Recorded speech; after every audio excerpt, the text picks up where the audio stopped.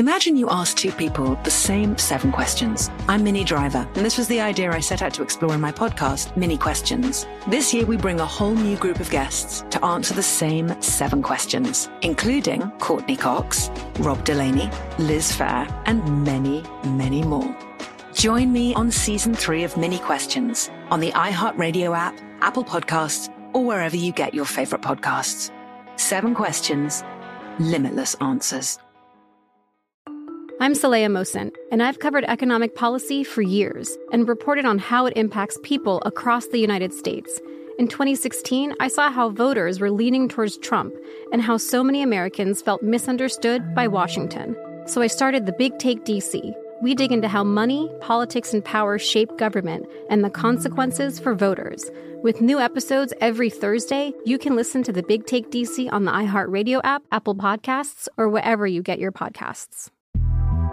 The Big Take from Bloomberg News brings you what's shaping the world's economies with the smartest and best-informed business reporters around the world. We cover the stories behind what's moving money and markets, and help you understand what's happening, what it means, and why it matters every afternoon. I'm Sarah Holder. I'm Saleha Mohsin. And I'm David Gura. Listen to The Big Take on the iHeartRadio app, Apple Podcasts, or wherever you get your podcasts. If you love sports and true crime, then there's a new podcast from executive producer Dan Patrick and hosted by me, Jay Harris, that you won't want to miss. Playing Dirty: Sports Scandals. Each week, I'm squeezing the juiciest details from some of the biggest sports scandals ever. I'm talking Marcus Dixon, Olympic gymnastics, Cain Velasquez, salacious Super Bowl-level scandals. Join me on the dark side of sports by listening to Playing Dirty: Sports Scandals on the iHeartRadio app, Apple Podcasts, or wherever you get your podcasts. Available right now via the iHeart app and iTunes. Our 2 new podcasts. Armstrong and Getty, One More Thing. That's our daily after show podcast. And Armstrong and Getty Extra Large, featuring our interviews of the most interesting people in the world. Subscribe today via the iHeart app or iTunes. Or wherever podcasts are given away for free. Because we're stupid.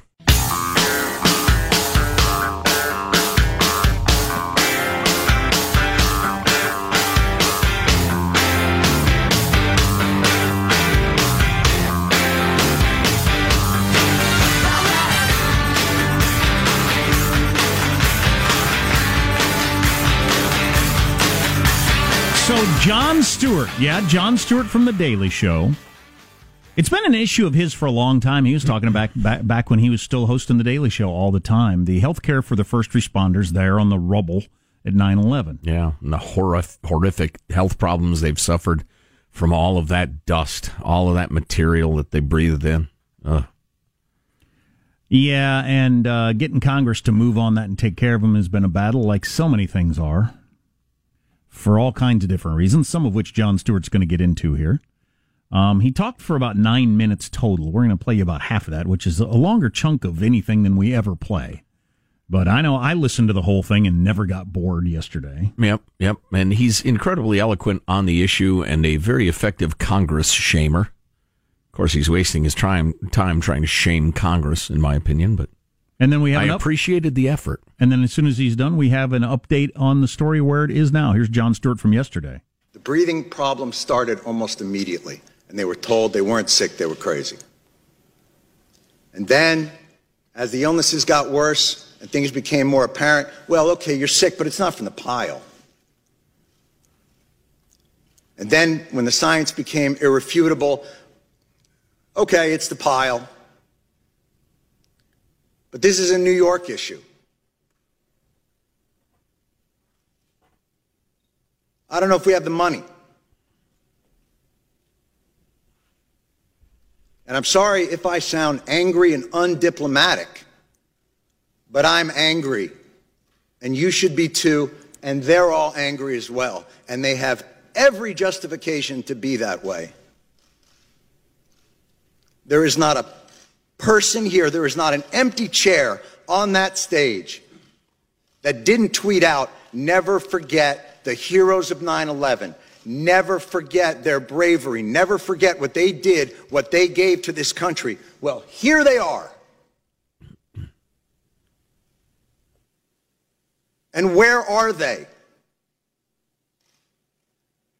And it would be one thing if their callous indifference and rank hypocrisy were benign, but it's not. Your indifference costs these men and women their most valuable commodity, time.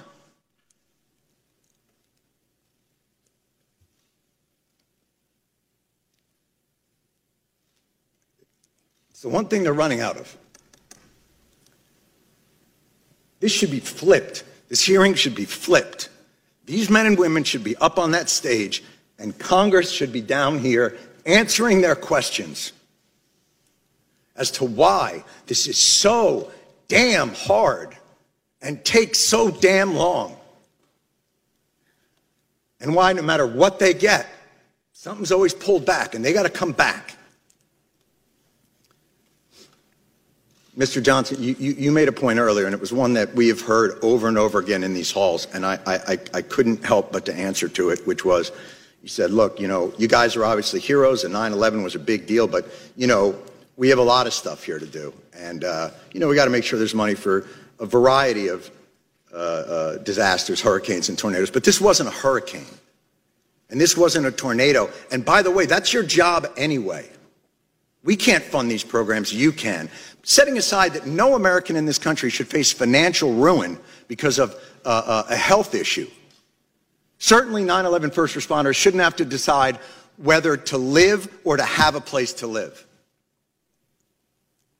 And the idea that you can only give them 5 more years of the VCF because you're not quite sure what's going to happen 5 years from now, well, I can tell you, I'm pretty sure what's going to happen 5 years from now. More of these men and women are going to get sick, and they are going to die. And I am awfully tired of hearing that it's a 9/11 New York issue. Al-Qaeda didn't shout death to Tribeca. They attacked America, and these men and women, and their response to it is what brought our country back. It's what gave a reeling nation a solid foundation to stand back upon, to remind us of why this country is great, of why this country is worth fighting for. And you are ignoring them.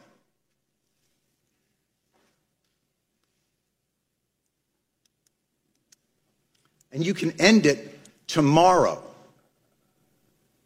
Why this bill isn't unanimous consent and a standalone issue is beyond my comprehension. And I have yet to hear a reasonable explanation for why. It'll get stuck in some transportation bill or some appropriations bill and get sent over to the Senate, where a certain someone from the Senate will use it as a political football to get themselves maybe another new import tax on petroleum, because that's what happened to us in 2015. And we won't allow it to happen again. Thank God for people like John Field. Thank God for people like Ray Pfeiffer. Thank God for all of these people who will not let it happen.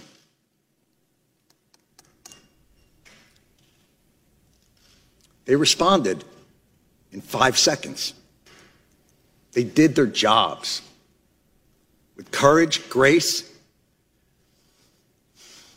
tenacity, humility. 18 years later, do yours. Thank you.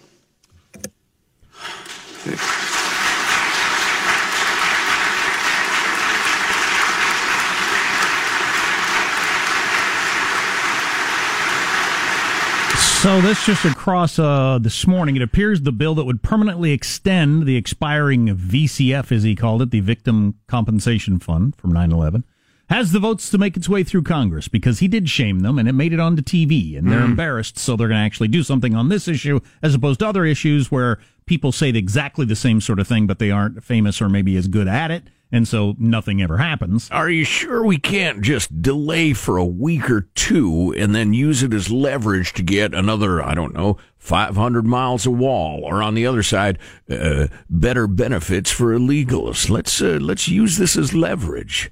You cannot, exaggerate the evil and the lack of decency in Washington, D.C. Yeah, it's the worst form of government except for every other. I mean, well, yeah, I would agree. It's incredible. It's incredible that it happens. But the founding fathers were more than aware. They designed an entire system of government to limit the government's power. That was the key aspect of it. You can't give government too much power, because it always gets perverted. Always. So anyway, good for Jon Stewart. Yeah, that is the only thing you can do, is make government as small as you possibly can, so that perhaps it'll be more responsive. And or as local as you possibly can, because it's much more responsive. Can you imagine a cause more universally embraced than taking care of the first responders on September 11th, 2001, and the folks who pawed through the rubble trying to find survivors or salvage the remains of those who died? Can you imagine? Well, perhaps, taking care of our veterans would be such an issue. And yet, Congress does what Congress does, even with that sacred task. They just screw around and use it for pet projects and whatever. I don't know. The best part of that was, and this is it's just always been. I mean, I hate to be this cynical, but it's always been. It probably always will be. So these are basically people, warriors in a war. They didn't know war was happening until that day. But so they're like soldiers in a war. And the history of wars is people get gung ho to fight wars and really excited about it, and as soon as it's over, what are you going to do for the people that fall in the war? That's the history of it. Right, the widow, the orphan, the injured vet. We got other spending priorities. We've got a lot of things we need to deal with here, said the congressman. Right, that's the history of wars, and it's awful that it's true, but it just is. What's that? There's a saying we like, a British poem or something. Takes like that. one to know one. Oh, it has to do with when it's time to go to war, the parades and then the shouting and the cheering, and when it's time to come home, who are you? Yeah, so that was my favorite part of it, is there's not anybody up on that stage, or there weren't very many people up there because they didn't show up to this hearing. Right. Even though it's mandatory, theoretically. But there wasn't anybody that should have been occupying that seat that didn't tweet out some sort of BS about never forget. And that's always the case with wars and crises. And as soon as it's over, you move on to the next thing. Right. It's, that's a cynical view, but that's just the way it generally works. I don't know if it's real. It's not cynical. I mean, that's just realistic. And good for Jon Stewart, and lucky for these 9/11 veterans that there's somebody like Jon Stewart on their side, because like I said, when non-celebrities who maybe aren't quite as well spoken, he's a professional communicator. He's one of the best to ever been. If you don't have somebody like that on your side, because him doing that, okay, they voted. People are watching. We better do something. Mm-hmm. But without that, good luck. Yep. It's frustrating. There's no doubt about it.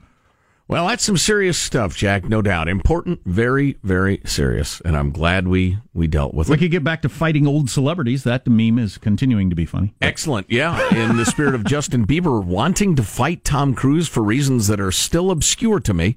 Tom Cruise is 31 years his senior. It seems like an odd thing to want, but so yeah. Which gives me my chance to fight Larry King, as far as I can see. Finally. Yeah. I think you'll thrash him, too, as he clings to life. Major transition point in the United States of America. For the first time this year, U.S. adults will spend more time using a mobile device, looking at their mobile screen, than a TV screen.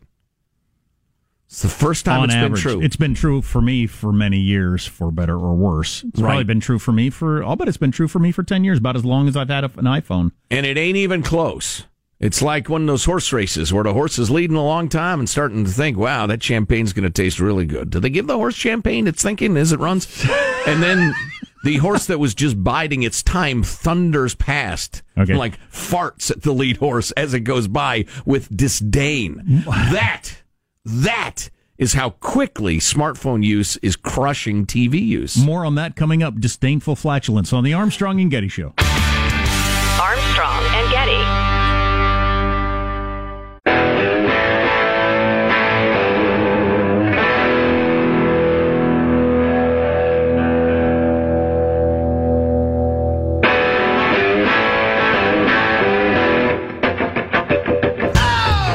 The Armstrong and Getty Show.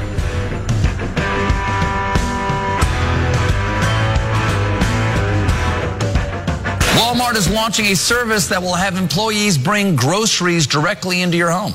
It's perfect for anyone who felt the one thing lacking from their Walmart experience was home invasion. I laughed at the joke, even though I'm guessing Stephen Colbert doesn't spend a lot of time at Walmart's. I can't think of the last time I was in a Walmart. I go to one now and then. Intentionally or anything. I go to Target more often. I'm more of I have Target stock. It's closer to our house. You believe it's a higher class of people? I believe it's a higher class of people. Walmart experience, big parking lot, big store, a lot of walking. But sometimes what I need is at Walmart, and I go to Walmart to get it, and it worked perfectly fine. The amount of times you're behind somebody that's got some sort of complicated government card that they're paying for their stuff and slows things down is much higher at the Walmart I go to. So you want the poor to starve? Redistributing the wealth. Yes. So we had a couple of things. Oh, you had that amazing stat. Marshall's going to mention China. What's the latest on the protests and the government cracking down? It's the light of day. Usually the Chinese roll in and snuff people in the dark. So I don't know if they're going to do that in the light of day. But here's my prediction. I've got a decent level of certainty on this. Not great, but decent. They are, as you know, busily snapping pictures of everybody participating in the protest. They will randomly select 10 to 15,000 people and arrest them for rioting because the Orwellian chick who's in charge of Hong Kong has declared this a riot, not peaceful demonstrations, and anybody caught rioting can be sentenced to 10 years in prison. They'll round up 15, 20,000 people, sentence them to 10 years, they'll disappear and not be seen for a very long time, if ever again, and it will terrify a lot of other people, and the protests will stop, and the march of subjugation will continue. That's my prediction. Now, how the Hong Kongers respond to that first 15,000 jailed, that will tell the tale. Speaking of Target or Walmart, yesterday at the Target, my kids bought something with their own money, really for the first time ever, where they've gone through the whole process themselves, and they were that's good. Very excited about it. Henry was really wanting a Lego set, and I said, you just got some presents, and we had a birthday, Christmas, or whatever, and he said, I'll buy it with my own money. He's had some money building up from birthdays and Christmases over the years, and he was going to buy it with his own money. I said, okay, it's your money. And we get to the Target, and when it's his own money, and he's carrying it in a wallet, yes, couldn't be cuter. Velcro. He's counted the money several times to make sure how much he's got, and Do they make wallets without Velcro, Sean? He's got the wallet with him, and he said it's so much different buying something when it's your own money because he's really worried about how much first step toward libertarianism. It's. Yeah, he said, because if I spend this much, I'll only have this much left. Yes, that's the way it works when it's your own money. He said, I'm actually sweating trying to make this decision. Wow. I said, you don't have to buy something. I said, sometimes I've wanted to buy something, and I get to the store, and I decide, you know what, I'm not going to buy it, and I go home. I want to think about it a little more. Yeah. So he ended up buying a reasonably priced Lego set, as opposed to the one that he would have wanted had I been paying for it. And then we did the self-checkout, and he put the money in and looked at the screen and followed the instructions, and it was pretty exciting. He was so excited about it. Very cool. Having bought it with his own money. Yeah, it's funny. My 19-year-old, we were talking last night for an hour and 21 minutes. I looked at my phone when we were done about all sorts of topics, but, one of them was money. She was talking to Judy earlier in the day, her mother, my wife, about grocery shopping, and was like, oh, my God, I almost had a heart attack.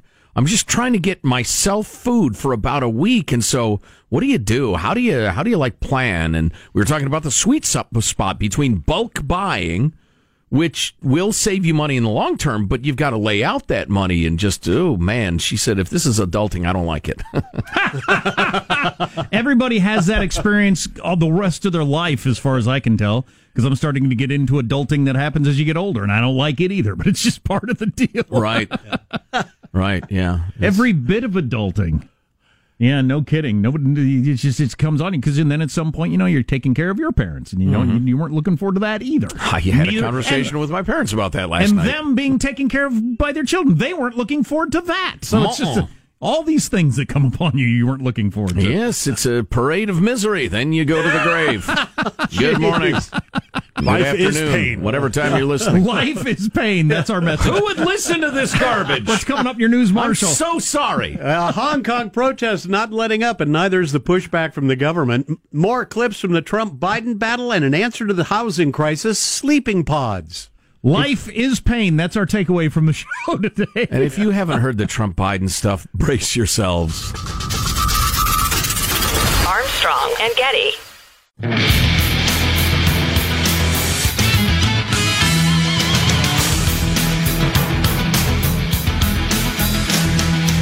You might think the 10 highest paid athletes in the world is a interesting to semi-interesting list. How about the highest paid athletes of all time throughout history, adjusted for inflation? Oh, wow. Number one will shock you. Wow. I don't know if we'll get to that this hour. I like or a not, good shocking. because we're going to talk to Lan He Chen, one of our favorite pundits, about a bunch of different stuff coming up. Not idiot partisan spin realism. I love it. And from a guy who knows what he's talking about. Yep. On News Now with Marsha Phillips. Well, we got thousands of people back in the streets of Hong Kong, protesters blocking entry to the city's government headquarters, delaying the hearing on a proposed extradition bill that's become a lightning rod for concerns over greater Chinese control and erosion of civil liberties in that territory. Now, ABC's James Longman is on the street. Tear gas pellets have been fired at protesters. You can see a lot of people here struggling to breathe. We've seen one woman faint, and the police have succeeded in their goal of dispersing the crowds, but this was supposed to be a peaceful protest, and, well, that hasn't turned out that way today. Well, I was just watching a live CNN report, and it is now coming up on midnight there, so it's the middle of the night, and these protesters have to be aware of Tiananmen Square and how that all went down 30 years ago last week, how in the middle of the night the bad stuff happened.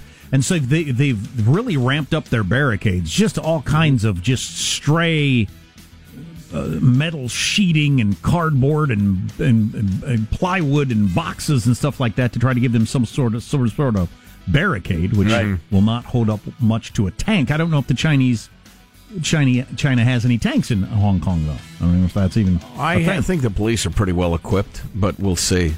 I tell you this, and it makes me sick watching the whole thing, because seeing millions of people have their freedom forcefully taken away from them and be subjected to the heavy hand of totalitarian communism is just sickening, and the fact that it was preventable is also sickening. Their only option, I think, is, I'm thinking this through. Do I mean this? Yeah, I think I do. It would be a probably suicidal demand that all Chinese control, any increase in Chinese control, stop now and stop forever, because you cannot make a bargain with a landslide, with an avalanche.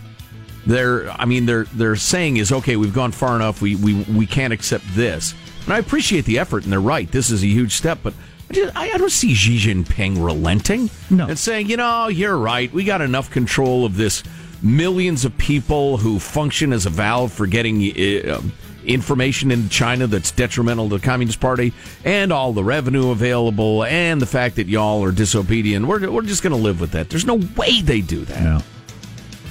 Carrie Lam, who's the chief executive of the Hong Kong government, says the hundreds of thousands of people who are protesting just don't get it. She says they think they're protesting a proposal that would allow extradition of criminal suspects to mainland China, but in her view, they fail to understand that the measure would ensure that the city did not become a haven for fugitives, and that existing legal protection and human rights would remain in force. Oh, sure. They'll extradite you to mainland China, where your human rights will be enforced. And this chick says all this with a straight face. Yeah. It's chilling. Yeah. One last note on this. The German government now says it's examining whether its existing extradition agreement with Hong Kong would be affected if this extradition bill is actually approved in the territory. You're going to start seeing a number of countries saying, well, I don't know if we want our people to even be there then, if all of a sudden they can be just swept off the streets and taken to China. Well, and you're sure as hell not going to extradite anybody to Hong Kong, to the Hong Kong authorities, because that is the communist Chinese, in effect, when this passes. So, no, you got to cancel your extradition treaty that day. Yep. President Trump and former Vice President Joe Biden have been verbally attacking each other with gusto in a back and forth that has laid bare the rising political stakes for each man. Biden said in Iowa on Tuesday, "Look, I believe that the president is literally an existential threat to America for three reasons. One, he is a genuine threat to our core values. And if you wondered about that, remember what happened in Charlottesville." After those statements, Trump fired back, suggesting Biden. I'd rather run against, I think, Biden than anybody. I think he's the weakest mentally. And I like running against people that are weak mentally. I think Joe is the weakest up here. That wasn't all. Now, I have to tell you, he's a different guy. He looks different than he used to. He acts different than he used to. He's even slower than he used to be. Joe Biden is a dummy. Oh, boy. Every time I hear it, I laugh. Dummy. Oh, boy. He looks different. He's slower than he used to be.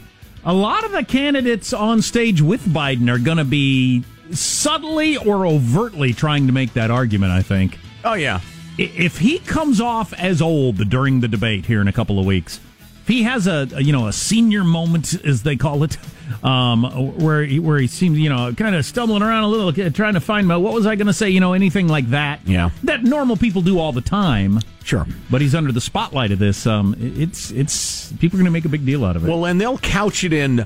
I had so much respect for Joe Biden in 2008. What was that? 11 years ago when he ran with Barack Obama, and I still respect Joe Biden today. But this is a new time. They'll couch it in those terms. Right. Well, Bernie Sanders is going to elect... You don't think somebody will just lean over and say, "You all right down there, Grandpa?" Jeez. Hey, Father, time. The next question's about the economy. Yeah, no, they probably won't go with that. Tell us about the Great Depression. You having a good time, Joe? Bernie Sanders planning to electrify us all later today when he defends democratic socialism. The Vermont senator is going to be giving a speech at George Washington University. Says it's going to be an opportunity for him to explain democratic socialism in its historic context. Hey, awesome. I want to hear that. Yep. I want to hear that. It's absolutely worth hearing. Sure, everybody's got their own definition of what socialism is. I want to hear his. A Southern California-based startup is now renting bunk beds in San Francisco. Podshare is charging $60 a night or $1,200 a month for a hand-built bunk bed or pod in the Tenderloin area. The beds are made of high-end wood and come with a flat-screen TV and a nightlight. Renting with Podshare buys access not only to the bed but also to shared spaces in a building that will be more like a hostel. Now, the company is planning to add... Yeah, I read about this. It's dormitory living. Yeah. Yeah, and the company's planning to add more of these in other cities around the country. So basically, you rent a bunk bed for $60 a night, $1,200 a month. Who's policing it to keep the creepos out? I imagine the people living there will police it thoroughly. Anyway, that's your news. I'm Marshall Phillips, the Armstrong and Getty Show, the conscience of the nation. So adults in Cal Unicornia now living like students and or prisoners in a dormitory. Fantastic. That's great. Well, you run out of money when you're giving money to illegals for their health care. Right. We want to leave plenty of time to talk Lan He-Chen. Going to talk about a couple of the big issues. Obviously, immigration still, what's going to happen with that, and how big tech is becoming a campaign topic, reining them in one way or another. I don't know what that means. We'll ask Lan He-Chen next on the Armstrong and Getty Show. Armstrong and Getty.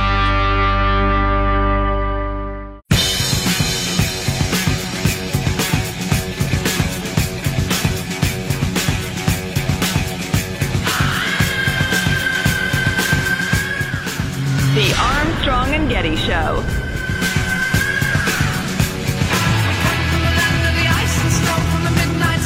Our country is winning again, winning again.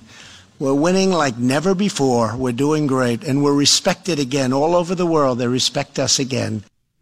Our favorite Trump clip of the day, though, this is our Trump clip. We're going to use this clear through, especially if Biden's the nominee, all the way through November of 2020. Joe Biden is a dummy. Oh, boy.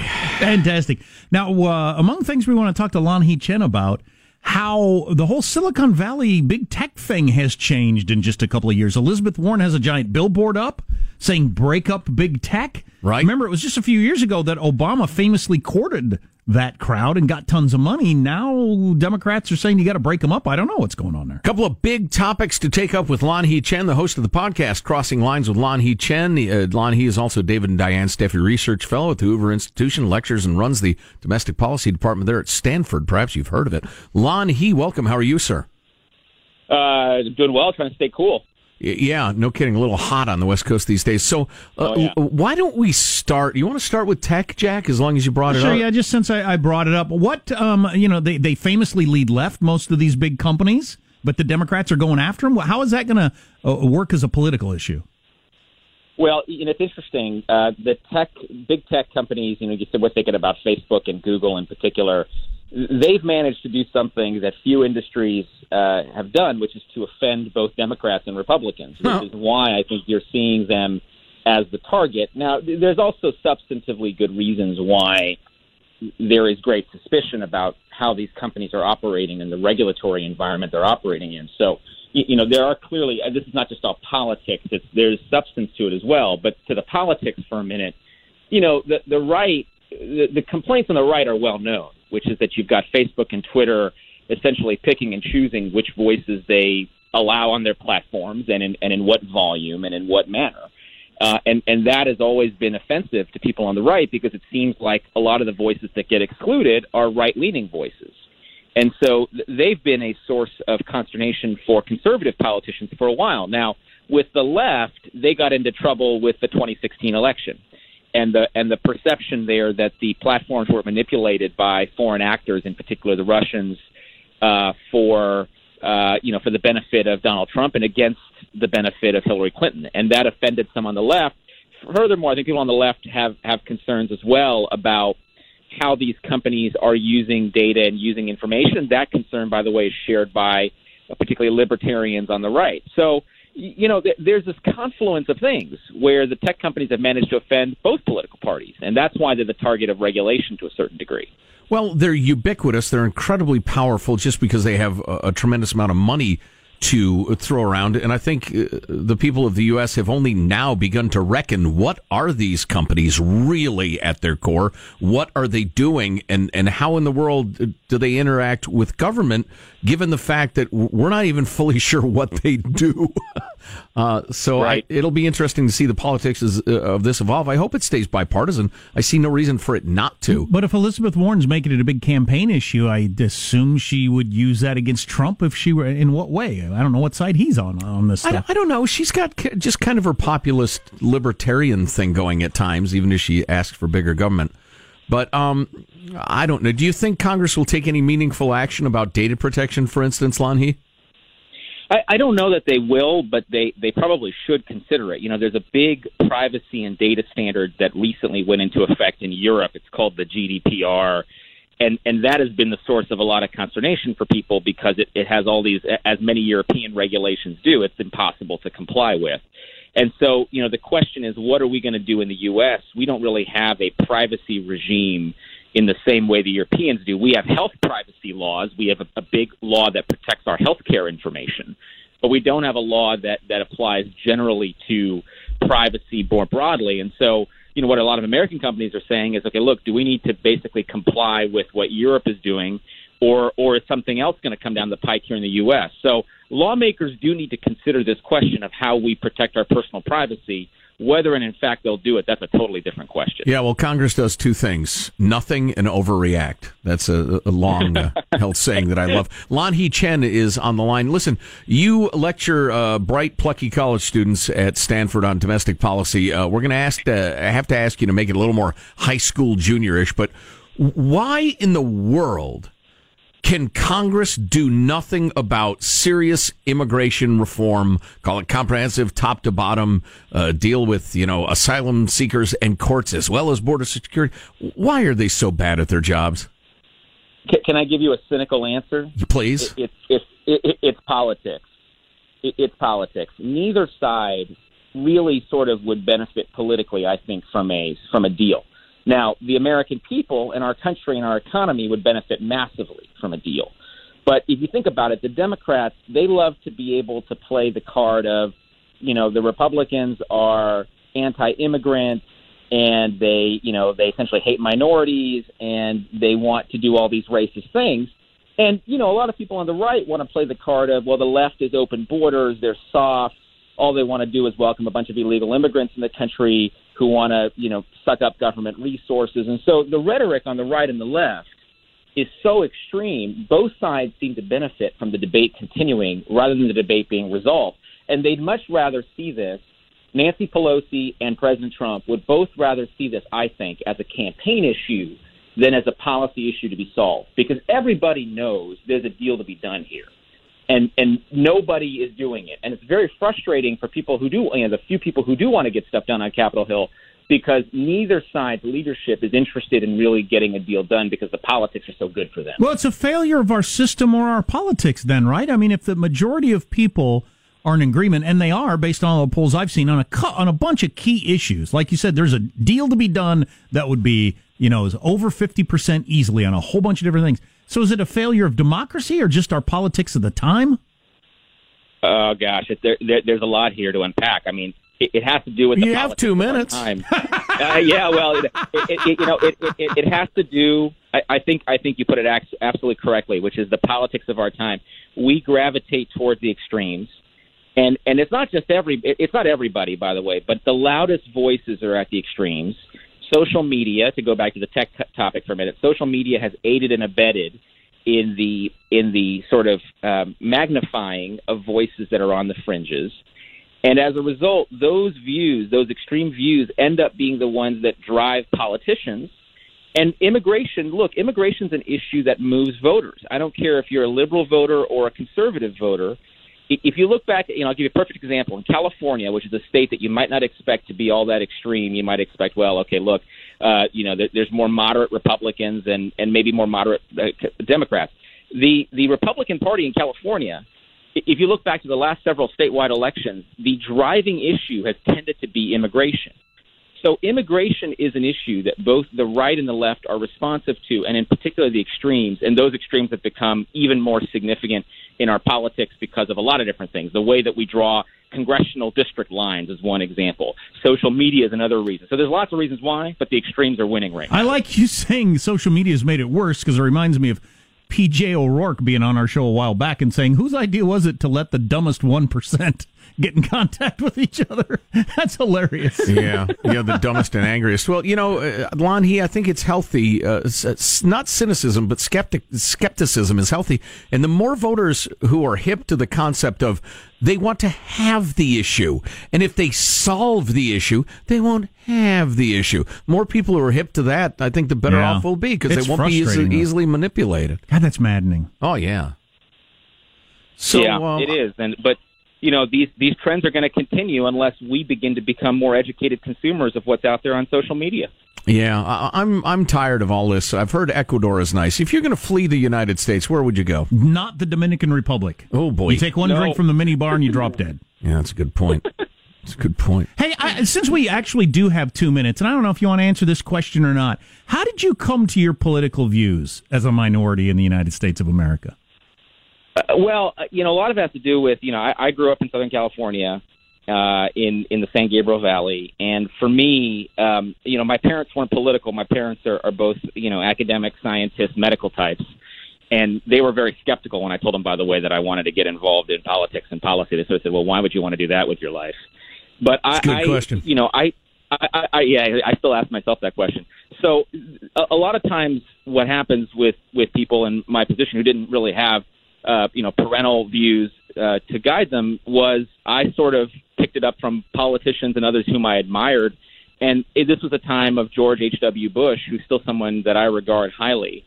And for me, I sort of said, I kind of believe what that guy believes in. And the more I studied it and the more that I got into it, the more I realized, look, my worldview really is fundamentally one premised on liberty and freedom and responsibility, which are values that more closely align with the conservative movement and the Republican Party. So it was really through observation and osmosis more than anything else. That's good stuff right there. Lon I go with movie stars, whatever movie stars say. That's how I decide. Host well, of that too. Lan He's the host of the podcast Crossing Lines with Lan He Chen. He heads up the domestic policy department there at Stanford. David and Diane Steffi Research follow at the Hoover Institution, and always a great conversation. Lan He, we sure enjoy it. We think the audience does, but we're going to keep doing it whether they do or not because we love talking to you. Good to hear. Thanks, guys. All right, thanks, brother. I don't suggest life experience and coming to your own conclusion. I would go with musicians and movie stars. Right. Let them tell you. Who's more clever in their put-downs on Twitter? That's who's what I'd the go. snarkiest? Yeah, who's the most smug and contemptuous of their opponents? Go with them. Absolutely. Armstrong and Getty. Imagine you ask two people the same 7 questions. I'm Minnie Driver, and this was the idea I set out to explore in my podcast, Mini Questions. This year, we bring a whole new group of guests to answer the same 7 questions, including Courtney Cox, Rob Delaney, Liz Phair, and many, many more.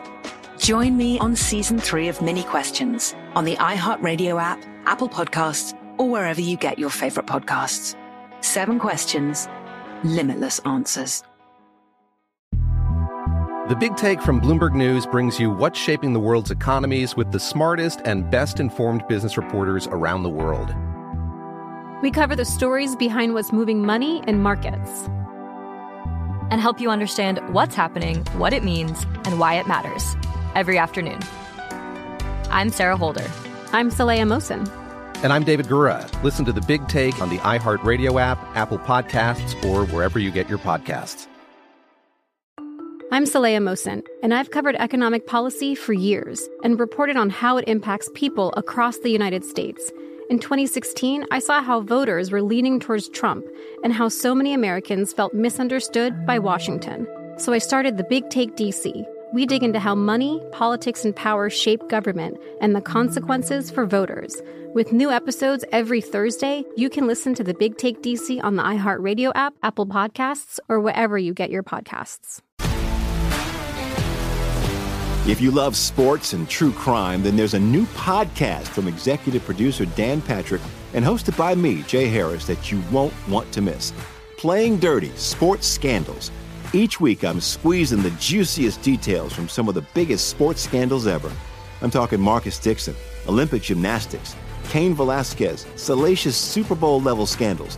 Join me on the dark side of sports by listening to Playing Dirty: Sports Scandals on the iHeartRadio app, Apple Podcasts, or wherever you get your podcasts.